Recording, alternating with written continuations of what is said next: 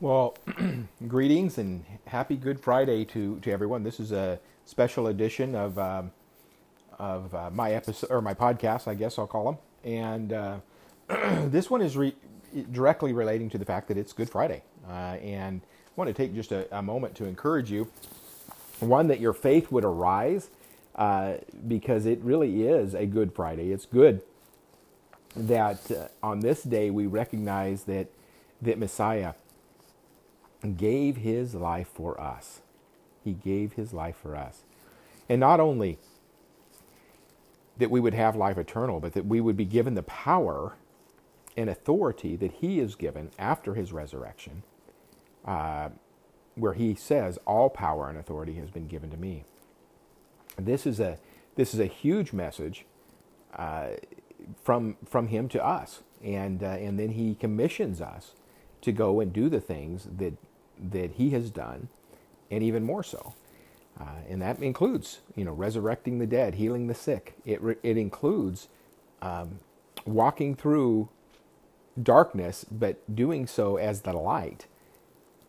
It includes the fact that we will stand up against powers and principalities, and we will have the victory, not because of us, but because of him, because all authority has been given him. I want to just remind you by reading this portion of Scripture to you, and this is related to him giving his life. I would remind you that as he approached this time, he celebrates a Passover Seder, a Pesach Seder with the disciples. And it's at that time that he says, I have looked very much forward to celebrating this dinner with you. He knows what's going to take place after this dinner. He knows that he's going to have to give his life. And he looked forward to this event. He looked forward to the celebration of him as the perfect Lamb of God. What a powerful message for us. I've been sharing with you out of John, so I think it's appropriate that we go back to the Gospel of John with 19:17. I want to read these words. Then they took Yeshua, they took Jesus. He went out carrying his own crossbar to the place of a skull, which in Aramaic is called Golgotha. There they crucified him, and with him two others, one on each side. Yeshua, Jesus, is in between. Pilate also wrote a sign and put it on the execution stake. It was written, Yeshua, or Jesus, Ha Nazarit, the Nazarene, the King of the Jews. Many Judeans read this sign because the place where Yeshua, where Jesus was crucified or executed, was near the city. It was written in Hebrew, Latin, and Greek. The ruling leaders, the priests, the Kohanim of the Judeans, were saying to Pilate, don't write the King of the Jews, but that he said, I am the King of the Jews. Pilate responds to this. He says, what I have written, Pilate answered. To the soldiers, when they executed Yeshua Jesus, Yeshua Jesus, took his outer garments and made 4 parts, a part for each soldier. They took his tunic also, but it was seamless, woven top to bottom in one place. So they said to one another, let's not tear it, but cast lots for it, to see whose it will be. This was so the scripture would be fulfilled. They divided my garments among them, and for my clothing they cast lots. So the soldiers did these things. That quote is from Psalm 22:19 and part of 18, I believe. The point being, for you and I, that this is a time in which Messiah gave of his life for you and I, so that no matter where or what we're facing today, no matter what darkness we're up against, Messiah has declared victory for us. He's declared victory for us. And he's won the victory. Father, I just pray for all of those who are listening to this podcast, no matter what time they get it, whether they get it on Good Friday or sometime afterwards. I pray not only a rejoicing in the grace that has been extended us, not only would that be spontaneous in and through us, but Lord, that there would be an arising of your Spirit, of your Holy Spirit, of this messianic anointing and faith that would be in us to overcome all of the works of the adversary, to overcome all that we face. Reminded of the 23rd Psalm, Lord. Yea, or although I walk through that valley of the shadow of death, I will fear no evil, for you are with me. Your rod and your staff, they comfort me.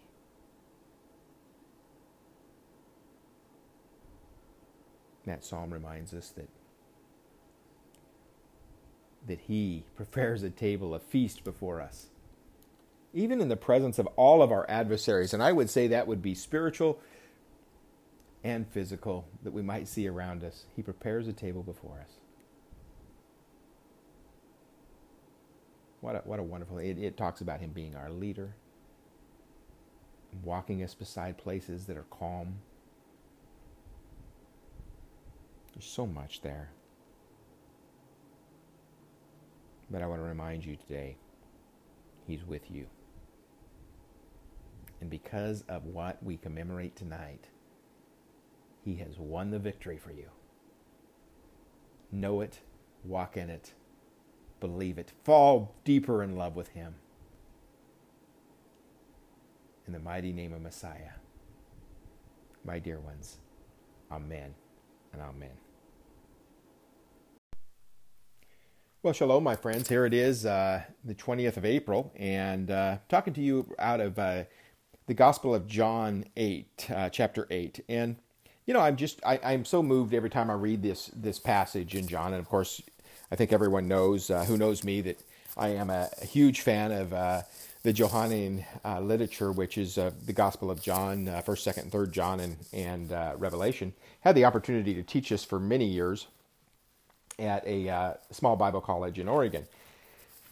As I'm thinking about what the Johannine literature means, or what the Gospel of John specifically is focused on, today my mind kept coming back to this idea, this concept of blessing blockers. And blessing blockers can be a move of the demonic that would stop a blessing. It can be our flesh that would stop a blessing. It can be many things. Of course, it can be objects. It can be the Holy Spirit that will even put off a blessing for a season, or maybe not block the blessing, but cause the blessing not necessarily to be delayed, but to cause the blessing perhaps to come in a way that maybe we didn't expect, or perhaps even make the blessing even more abundant, which I think what we see with the Holy Spirit does often. In chapter 8, we see Messiah making this declaration. He says, if he be lifted up, that he will draw all men, or that you will know who he is and do... let me try this again. Chapter 8, verse 28 says, Yeshua said, when you have lifted up the Son of Man, then you will know who I am. I do nothing myself, but speak what the Father has taught me. The one who sent me is with me. He has not left me alone, because I always do what is pleasing to him. And I thought about that in terms of our response as disciples of Yeshua, as disciples of Jesus, how we're also... our heart should be to be set on doing that is always pleasing to the Father. And that can be a really difficult thing, especially sometimes when we're in conflict or dealing with conflict, the question, what is pleasing to the Father here? The issues of our own encumbrances, our own flesh, or even sometimes how we feel about ourselves. You know, there are many times that people, and even disciples or believers in Christ, believers in Messiah, will gird themselves up on what they think are the kind of religious notion of who they think they should be. And by religious notion, I mean they think of themselves, or we think of ourselves, because I'll put myself in here too, we think of ourselves as people who have matured in the Lord to the extent that we know what is best, sometimes even thinking we know what is best for others. And we see blessings coming the way or on their way to other people. And there are times that those blessings can be something that we can respond to either out of jealousy, like what we see with the Pharisees. There's a point just prior to this chapter that we see, or that the Pharisees, you know, the leaders, the Judean leaders, want to stone, they want to kill Jesus. They want to kill the Messiah, not because they are so jealous that they cannot see that this Messiah really is the blessing that God had promised all these many years. And I think it becomes so paramount as a warning for all of us that we would not either let our own religiosity, our own maturity, or where we think we are in our maturity, to block even what it is that we are called to do.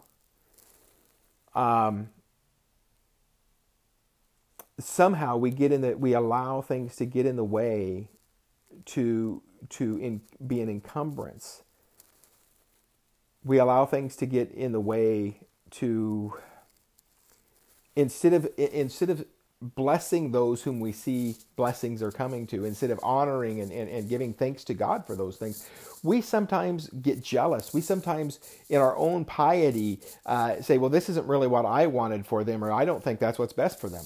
You know, the arrogance, and I can say it this way, the arrogance of that. I can say it this way because I'm guilty. I'm guilty. I've been there. That I think, well, this is the thing in which I didn't really want to see come to their life right now. I don't think is the best for them. You know, it's kind of like somebody who would win $1 million, and we look at them and go, you know, that's not going to be good for their family. And sometimes that is true.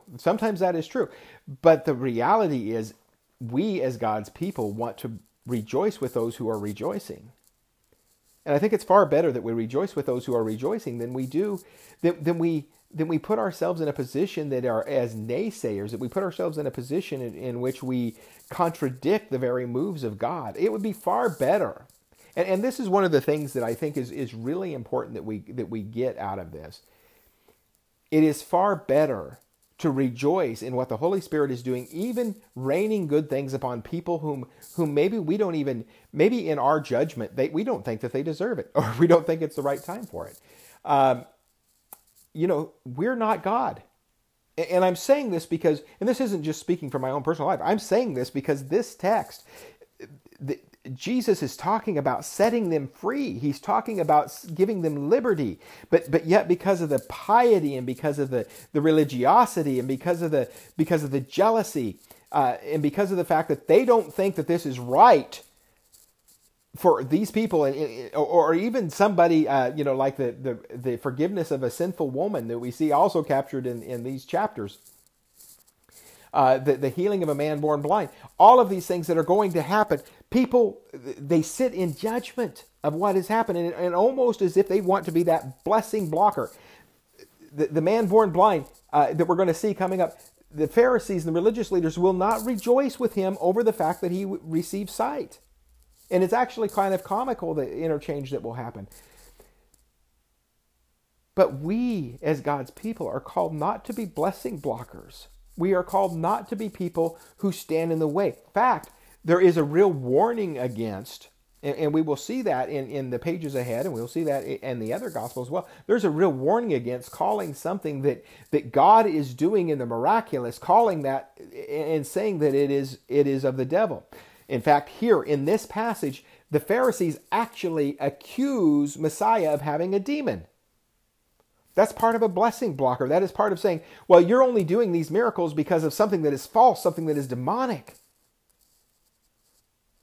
Listen, we are called to be people who stand up and rejoice with those who are seeing good things. We are called to be people who rejoice and cooperate and partner with the Holy Spirit. When God sends a blessing, when God gives a blessing, we should rejoice. We should surround and encourage and not judge.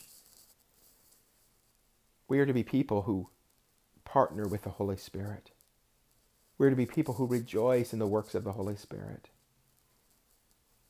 And dear ones, as I'm saying this to you, I'm not saying this to you out of a pattern of somebody or saying that I have attained a place. What I'm saying is, even as you read it, if you were to take the time to read all of chapter 8, and I'm telling you, it would be a blessing to you. But if you were to take the time to read all of chapter 8, you would see the many times that the religiosity, that selfishness, that jealousy, that all of the many things that occur, even the accusation that the works of the Holy Spirit are somehow demonic. And by the way, that is a classification of blaspheming the Holy Spirit. I would caution you very carefully. Do not put yourself in a position where you're blaspheming the Holy Spirit, where you're saying that something that was of God or is of God is somehow something that is of the devil or somehow something that's of the flesh. Rejoice with those who are rejoicing. And when God has brought and done great things, people rejoice. Rejoice. Don't be a blessing blocker or blessing muter. By muting, I mean, muffling the rejoicing by saying, yeah, well, I'm just not really sure that's good for them. I'm not really sure. And I know I have been guilty here. Instead of rejoicing with those who have found a good thing, I have been one who has been that muffle, that kind of, well, we'll see. Dear one, I don't want to be that one. I don't want to be that one. And I hope your heart is there with me too. Do not be a blessing blocker, but rejoice with what the work of the Holy Spirit is. And I just pray that these words that I speak today will be a blessing to you. And that as you respond to them, that you are a people and a person, a disciple of Messiah who rejoices in what is good. Who rejoices in what is good, and do not give credit to the devil for things that God is doing. I also know what that feels like as well. I want to say to you, rejoice. Rejoice. Even in whatever it is you're dealing with today, rejoice. Because God's desire is that we would be people who would seek to please Him in all that we do. And that comes right back to that verse. Don't blaspheme the Holy Spirit in His work, but seek to please the Father in all that we do. Heavenly Father, I just thank you so much for the power of your word today. I thank you, Father God, for the promise of your word. I pray that you would help us not to be blessing blockers, but to be people who rejoice in the blessing of what you're doing. People who rejoice in the honor, Father God, that you have given us to cooperate and partner with the Holy Spirit's work right now. And God, we just ask, by the presence of your Holy Spirit, that you would work a new work in us, that we would be people who would rejoice in the works of the Holy Spirit, and that we would not accuse, that we would not be people who would judge falsely, be a people who honor your name above all and seek to please the Father. And we pray this in the holy and matchless name of Messiah. Amen. Well, shalom, my friends. I pray that these words find you in good place and that you are blessed beyond what would be your expectation. And I pray for wholeness and healing for you in Messiah's precious name. Amen.